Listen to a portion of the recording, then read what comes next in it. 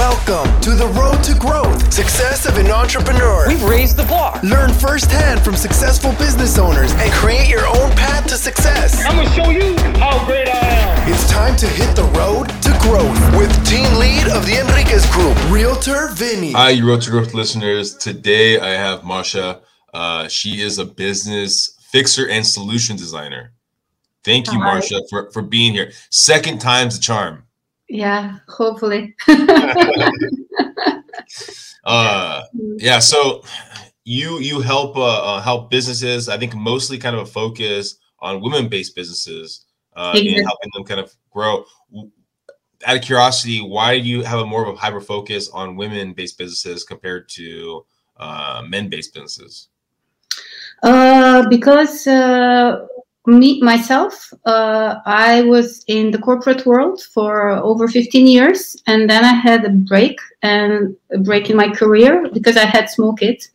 And actually, I see a lot of women who do that. And that's why I'm coming also from my own experience and how it happened to me. I would like to support women entrepreneurs, especially the ones that have that break or now they're searching a little bit how to go back into the world.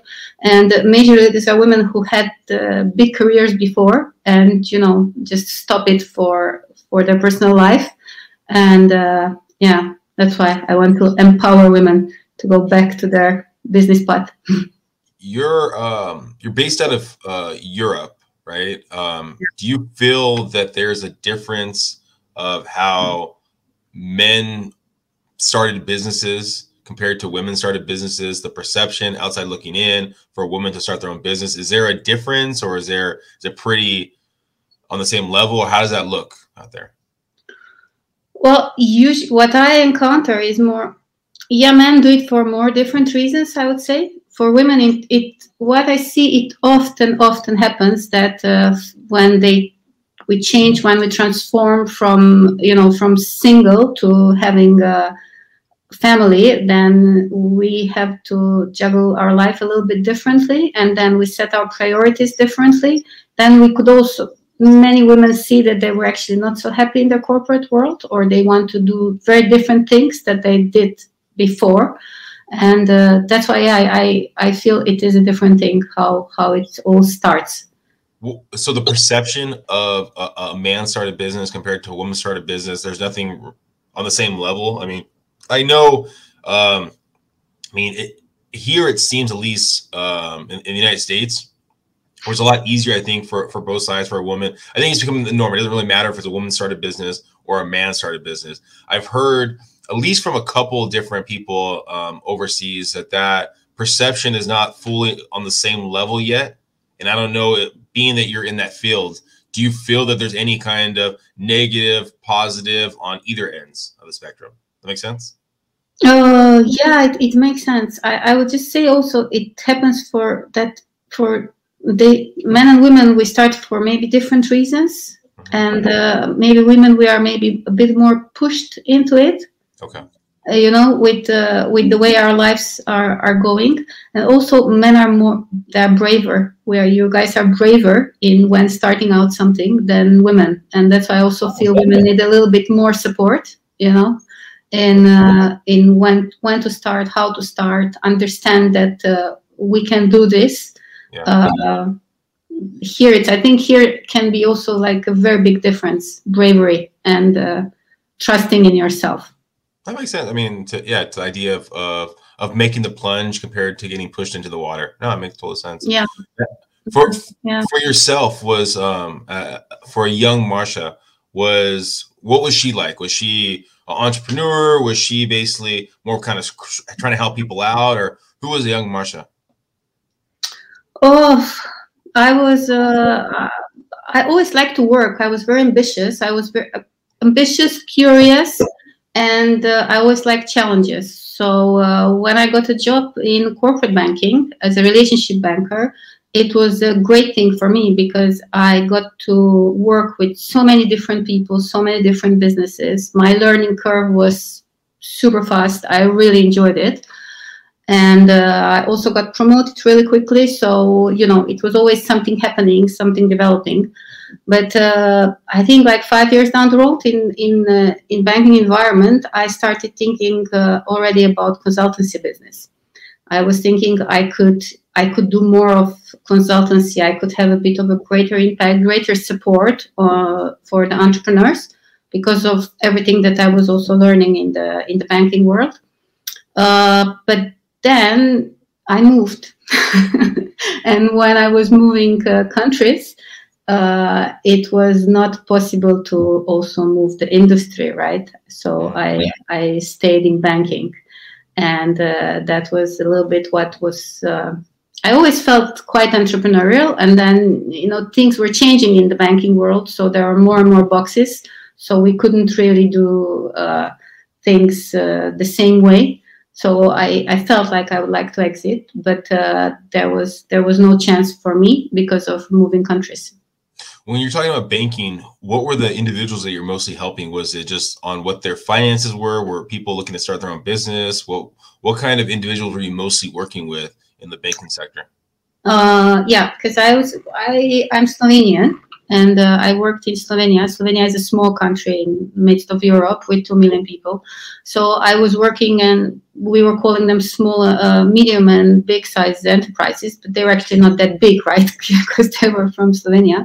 But still, I was working majorly with CFOs of companies or financial directors. So I was indeed on the side of, let's say, finances. But because I was a relationship banker, what was the thing is that we had to know the financials and analytical part plus all the rest. Because, when you were funding, when you're giving funds, whatever, you need to know how the whole company operates. So that's why I got this objective view over companies, how they work, what they do. It's not purely financial part that you look at it when you're extending a loan to someone.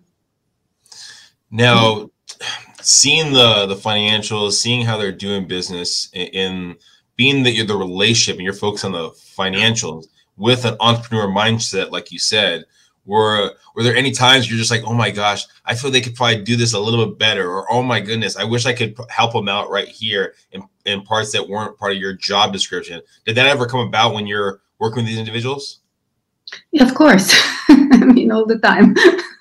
It was always this thing like, oh, Jesus, if you were just a little bit more organized, or if you could just understand which people you need to hire, because, or just get yourself some more clarity and focus on the niche. There are many things like that you see from the outside. And that's why I feel I can call myself the business fixer, because I can very, very quickly see what's happening inside the company, and especially when people are solopreneurs, entrepreneurs, they don't have the board of directors that they can talk to, right? So it's very beneficial to have an extra pair of eyes on their business and discuss major decisions. So. How did you understand the boundaries of what you can say and what you couldn't say? Was it fairly easy? Was it something that you internally knew, or is it trial and error? I have a pretty high intuition, so for me it's very internally what I can say and what I cannot say.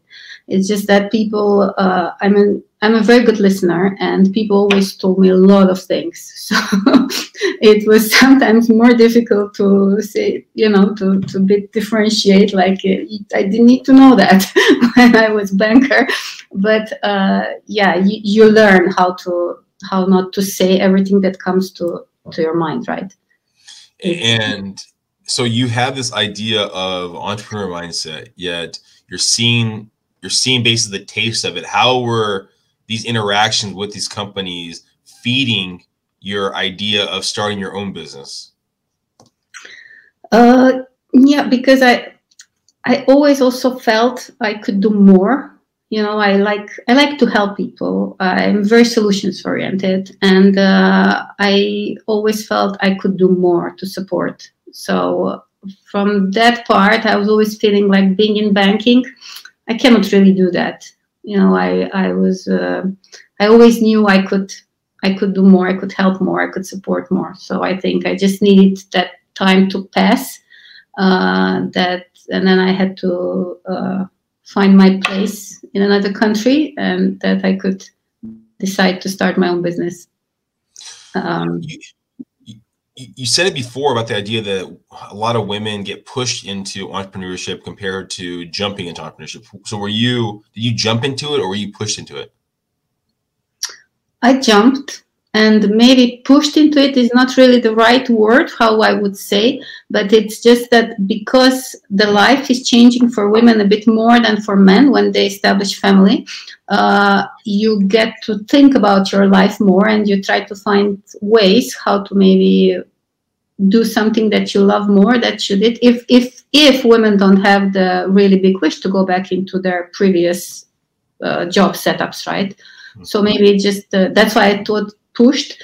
For me, it was more jumped, but I thought about it for a very long time because knowing what I know about businesses, a lot of things I can predict, and I really didn't want to start something that I cannot continue and grow. So I had to come up with a very clear vision for myself and in what way to help, because I didn't see myself as a business mentor or a business coach. So I had to find this like consultancy way, and in a way how I can really help and what could be my added value, compared to, because every coach, every mentor, they all have great things to offer, right? But I needed to find what is my way, my niche, or how I can help. And for me, it's really more that I can really quickly see and I can offer easy implementable solutions that can be done right away. And it's not like through the really whole programming or the mentorship programs. So that was my way. I needed to understand where is my strongest point and how I can really support women in progressing. So is your vision more of assessing the business than assessing the person? Is that, or am I getting that wrong? You said mindset. You said something about, well, not really the mindset, but looking at their paperwork, their information, and figuring out strategies for their business. And so is that kind of the vision, or how would you describe your vision for your company? Oh, my vision for a company. For me, it's like I want to tune into the person and their business, because it's very important that person runs the business according to their personality. Because if you push somebody who's not very organized into something very organized box business, it will fail, right? People always need to find their way in running their business so that they bring the best out of themselves from their core business. What I want to help them is to have all the other non-core business things of their business done, if it makes sense, in a way that supports their core business. So that's why I don't want to run programs. I want to work with people one-on-one, so that, because everybody's are specific, and I want to help them be unstuck in a way that they see how they can run their business in a way that fits them. Okay. How long did it take you to understand your vision for your company? I would say most likely a year. I was really digging in hard and drafted a lot of things on how to support, basically, because coming from my background, I know a lot of things, right? So it was really and then understanding that there has to be a niche in a way to help people and make yourself the person to go to. Where do I go? What do I do? But then if I focus only on one part of the business, then I'm excluding everything else that I can offer. So that's why I more focused on this easy implementable solutions for any kind of business, because that's what I can do. And then I don't implement things, but what I can do, once they go through this process of clarity and being unstuck with me, I can guide them and refer them to other people who will dig deeper with either with the mindset or with the money issues or with the messaging, whatever. So there are that they're more specialized in specific topics. So it took you about a year to kind of put a vision together, a game plan. How long before that was just the idea born? That I'm telling you, the idea was there since my mid-20s.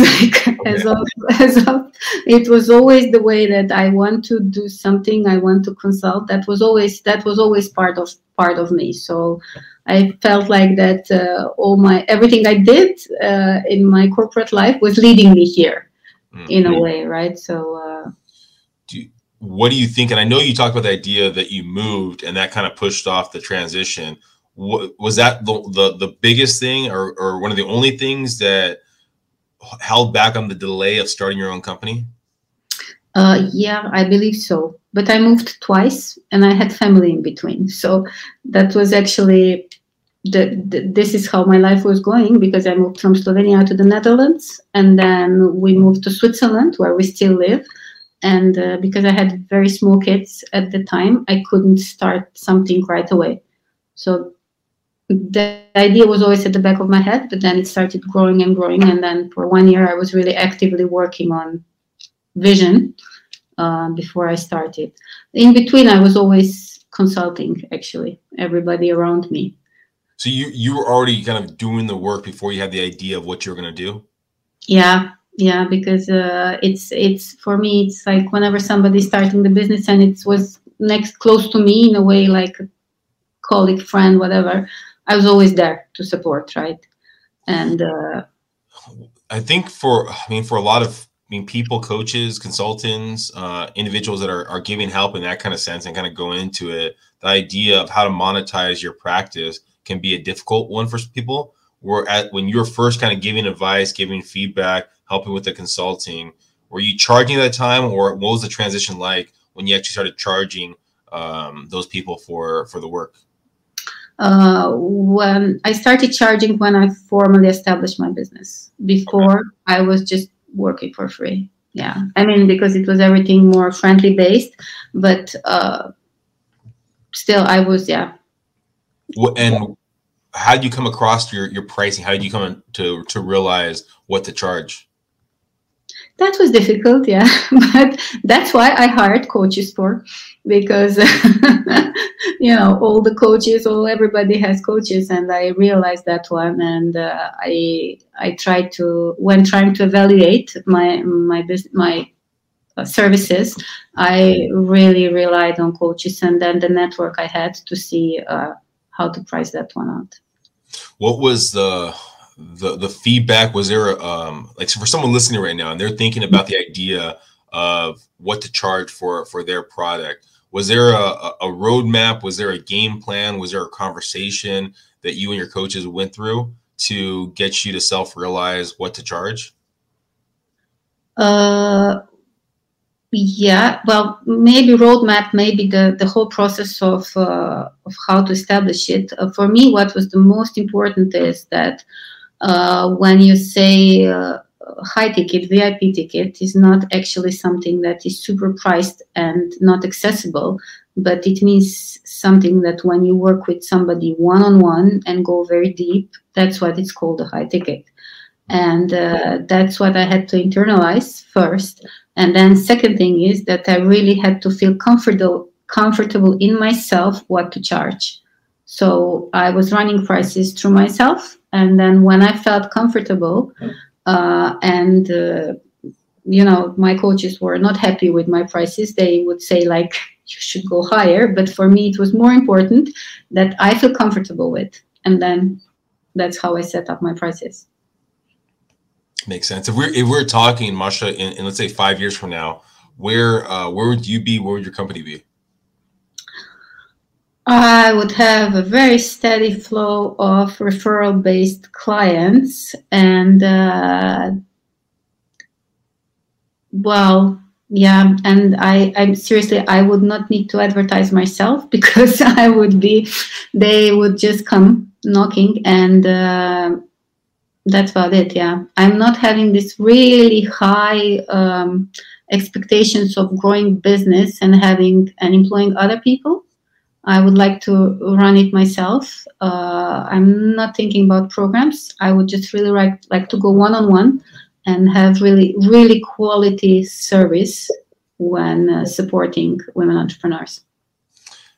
And I'll finish off with this question. I mean, I've had a lot of people that I'm on here when they transition into entrepreneurship, right? That transition can be rocky with their family if their family is not fully on board, or their support system, even friends, I mean, whoever it might be, is not fully on board. What's your trust system around or your family, your friends? How do they perceive basically the transition you've had into this career? Well, I'm lucky. I have very, very big support within my family. And I mean, everybody's really happy with me transitioning into this one. Because I run my own time. That's important. And as of friends, everybody was always just like, what are you waiting for? You know, it's, So for me, I can really say my support system is really good, and it helps, obviously. Well, especially because you've had that, I guess, that mindset of doing the transition for such a long period of time that probably your friends are like, oh my gosh, Marsha, you keep talking about, let's do this. Let's get you out there. Let's do this. It was about time, right? What, if someone's listening right now and they have a business or an idea of a business and they're looking to grow, expand, and they need someone like yourself, what's the best way of them reaching out to you, finding more about your company? What's the best way, Marsha? I have my internet page. It's my website, and it's called businessbrainstormingmentor.com, and they can just book a chat with me. It's a clarity chat where we establish if we are a good fit, and I tell them how I can support them. Or they can just DM me on Facebook. It's very easy. Perfect. And all Marsha's information is in the show notes. So go find it right there. Thank you guys for listening. Please subscribe. Please share. And then again, thank you, Marsha, for being here. Have a great one. Thanks for having me. It was very fun. Thank you for listening to The Road to Growth, Success of an Entrepreneur. Please like, subscribe, and stay connected. Visit www.theenriquezgroup.com. Yeah, I created a website. Hope to see you again next week. The Enriquez Group, signing off.